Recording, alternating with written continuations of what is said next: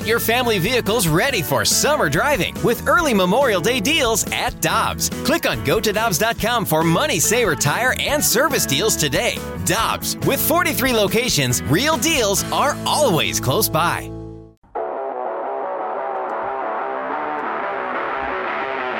Michelle Smallman, Randy Carricker, Greg Amsinger of MLB Network joining us now on the Brown and Crouppen Celebrity Line. And Michelle, as I look at the weather forecast for Montclair, New Jersey, Greg might be unhappy because we don't have baseball, but at least he's going to get out and play a little golf. Good morning. How you doing, sir? Oh, there's no golf for me. There's snow on the ground from yesterday. The weather's nice. Kidding. But it snowed yesterday. Absolute mess.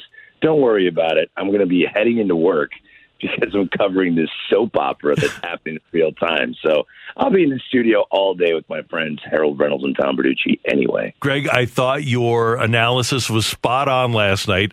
We are canceling games over, as you said, 14 players that were issued the qualifying offer in a draft that never existed. It's amazing, right? So it's a back and forth messed up communication. That's what this is. All right, let's just play pretend for a minute that you're living in Montclair, New Jersey, and there are potholes everywhere, and you got a couple electrical lines down. They're not picking up your trash, and the teachers are on strike. So you call your local municipality and you're going, hey, my tax dollars, let's get this deal going, man. What's wrong with our town? And they go, hey, we can't fix any of that stuff because we're trying to legalize marijuana across the entire nation. And you're going, whoa, what? How's it going to work? Who farms it? How do you tax it? Where is it legal, illegal? That sounds like a gigantic undertaking. Can't you fix my potholes, please? Like, these are the necessities of my life. Why are we holding up the necessities for this gigantic undertaking? But that's essentially what's going on right now.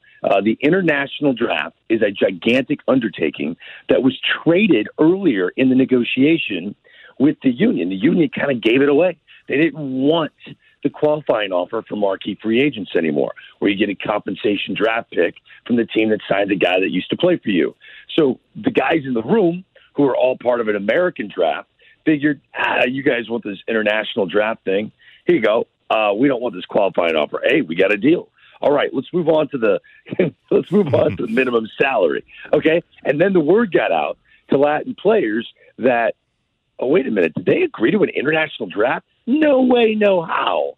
And you got former Dominican legends involved, and it's very murky. So we got down to the letter Z of this negotiating alphabet, and we found out when we were down there that the letters, O through W have just been pulled away. And you're like, whoa, what? So that's where we are. We're all being educated on this international draft, on how it's better for younger players. They're trying to inform the constituents of the union and some of these marquee legendary Dominican superstars that, hey, this is better for everyone. And that's where we're at right now. We're trying to understand what would be a gigantic undertaking that they have actually been discussing for years with the other side. Greg, this has already been pretty ugly, but how ugly do you think this could get between these two sides? Well, I think we're at a breaking point right now, Michelle. I think the next 24 hours will decide how murky the entire year is. What I mean by that, we're negotiating about many different topics. When I say we, I'm not part of it, but we have Major League Baseball and the union negotiating many different topics. But the one that they haven't approached, which will be the number one most difficult topic, is paying players for a full 162 games when they play many fewer games than that. So in the next 24 hours, this is our only chance at getting 162 games to give guys their full compensation. The union and their lead negotiator, Bruce Meyer, has said our position would be that we would never agree to a collective bargaining agreement without full compensation. So right now, we don't have to worry about that. At least when I say right now, up until this minute of today, we haven't worried about that one topic. The other topics have been a major logjam. But if they don't agree to terms in the next 24 hours, and these games remain canceled, these next 2 regular season series that the commissioner canceled last night, which he could pull back if they agree today, they're talking today, we are giving away any chance at 162 games. You're not going to be able to make those games up. And the league will not, the owners are saying they're not going to pay the players for a full 162. So how bad could it get? We could go down to 120 games. We could go down to 60 games. The way I see it, they're not going to give away the internet or the national TV money from the postseason. So there will be a postseason. We've seen what a 60-game regular season looks like. To me, that's the worst case scenario. That's the worst case scenario. I hope it doesn't get to that. But the next 24 hours are monumental. Greg, this is very unscientific, but I don't think it's inaccurate. 2 weeks ago, if we did a segment on the lockout, we would get a lot of vitriolic posts, one way or the other, pro player, pro owner. I would see the same thing on social media, on Twitter. I talk about it now. We talk about it on this show, and it appears that apathy has set in. I wonder if the people in that room and if Tony Clark and Rob Manfred have any idea what they're doing to the fans of their game and causing them to go elsewhere. And it's happening now, even though we haven't gotten to what would normally be opening day. It's apathy rather than anger. I agree. And it's kind of like you'd rather get yelled at and spanked from your parent as a kid than the silent treatment, right? Mm-hmm. Like that made you feel much, much more upset. And that's what Major League Baseball is playing with. They know what they're dealing with right now. They completely understand it. The issue, the underbelly issue, is does this system of every 5 years going to war with the other side work? I mean, long term, this can't happen. One of the options on the table from the league to the union yesterday, they gave them 3 options. That either included an international draft or didn't include, and a qualifying offer and all this stuff. But one of the options was, hey, at least consider it. You have until November of this year to consider it. And if you don't want to do the international draft, we will open up the CBA after 3 years. So essentially, one of the options was you can make this thing a 3-year contract instead of 5, and we'll reopen things and let's just start playing baseball. That sounds like, okay, good. Let's get the ball rolling, man. Let's get spring training going. Take that, union. Let's go. But then as you sit and think about it, you're like, does America want to go through this again in 3 years? I just don't think this system of having so many, hot button topics where both sides are passionate, grinding. Harold Reynolds made a great point. The union back in the day, they were fighting for the essentials, better health care, a retirement package, a chef, things that mattered to people and their families. Now we're talking about, whoa, it's a $10.4 billion industry. We want 51% of those billions of dollars. Does it mean we make $68 million? Well, damn right it does. We should make $68 million a year. Like, both sides are walking away looking bad. And I feel like we're in a position now where even if they were to get a deal done and we squeeze in 162 games, I don't think either side walks away winning. And we got to reimagine the way these two sides get together now. I'm not saying salary cap, but someone smarter than me has to sit down with both sides and go, okay, there's a better way to do this, because you're turning off everyone that wants to be loyal to your product. Greg, I know that you are paid by MLB, but for this little exercise, I want you to put on your Max Scherzer, Scott Boras Corp hat or your Bruce Meyer hat. And I want to see if you can explain something to me, because Scherzer and the players have tweeted and talked about how this is all about the kids. This is all about the future. And yes, they did get the kids an increase. They may get them a pretty substantial increase in the minimum salary.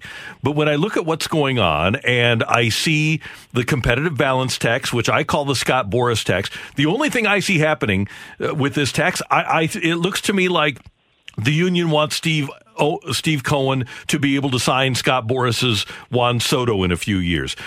Otherwise, you've got three teams that are going to flirt with that tax, and you've got very few players that are going to be involved in that $300 million scenario we're talking about. Then we look at yesterday with the World Draft situation. The Cardinals had $6 million in international pool money and spent $3 million of those dollars on two players, and then spent about $2.5 million on the other 10 that they signed. It seems to me like this is still an argument for the rich guys. So I want you to tell me from a union standpoint why I'm wrong. I don't think you're wrong. I think there's a way to guide you down a couple of these highways that you're on. The international draft, in the vision of Major League Baseball, how they want to do it, you're essentially giving more money. There'll be more international money that would be allocated to the teams that they could spend on the draft, which in turn means that these young players who would still be 16 years old when they get drafted would actually make more money. Then, from the Scott Boras Corp hat that I'm wearing, they don't have to sign these terrible contracts when they're 12, 13, 14 years old to, hey, my family needs food on the table. I'll take this contract. You're going to put food on the table for my family? This is awesome. And by the way, when I get to the big leagues, I have to give you 60% of my $300 million contract. These are international agents. When we talked about signing a contract to 12 or 13, they're signing with the international agents. And that includes, and that includes the Cuban guys. To me, what they're trying to do by eliminating or not having a world draft, which the NHL and NBA do with no problem at all, by the way, but they want to protect the Rusney Castillos, who are getting $72 million over 7 years, or the Yasiel Puig, who got $60 million over 6. It's not about the 12 or 13. It kind of is, but to me, this seems more about the guys who are getting the big money. So to clear things up, if you're 25 years old or 6 years of professional experience, you would not be allowed to be in an international draft. So for those people at home thinking Shohei Ohtani would be an international draft, that's not the case at all. Yasiel Puig, guys like that, Jose Abreu that played in Cuba for a long time, they would not be allowed to be in this international draft. So there would be age requirements. It does sound a bit seedy to think that, Greg Amsinger would be hosting a show on MLB Network like, hey, welcome to the top 100 international draft prospects.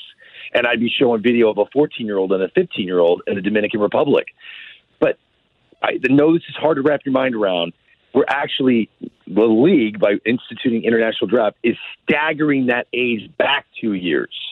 They have scouts in Venezuela, in the Dominican, looking at kids that are 12 years old and talking to their families and seeing if they can, make sure that there isn't a handler around the house that might give them performance-enhancing drugs to make them bigger than they are now and make this family sign a terrible contract that it might make sense now, but 10 years later, they're giving 60% of their wealth away to someone that paid a fraction of that to get them to the big leagues. So there's a lot of things. There are a lot of things that need to be cleaned up. But like I said before, it's such a gigantic undertaking. I wish they would put this off to the side. Everyone agreed that it needs to be cleaned up, that it needs to be addressed. But we have to play baseball, for crying out loud. The industry is suffering if we don't get back on the field. Let's agree that we need to do this. Well, let's agree in 2024, 2025 that we need to do this international draft. But don't let the details hold us back from ruining our industry at the moment. So, I could talk to you 35 minutes on each one of the topics you brought up. It does sound like the wealthy and the rich are trying to get richer. And if Scott Boras is involved, everyone should assume that. No questions asked. But when it comes to the CBT, the competitive balance tax, every owner needs to recognize that as a mirror.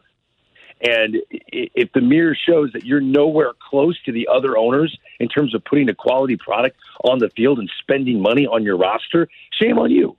That's your problem.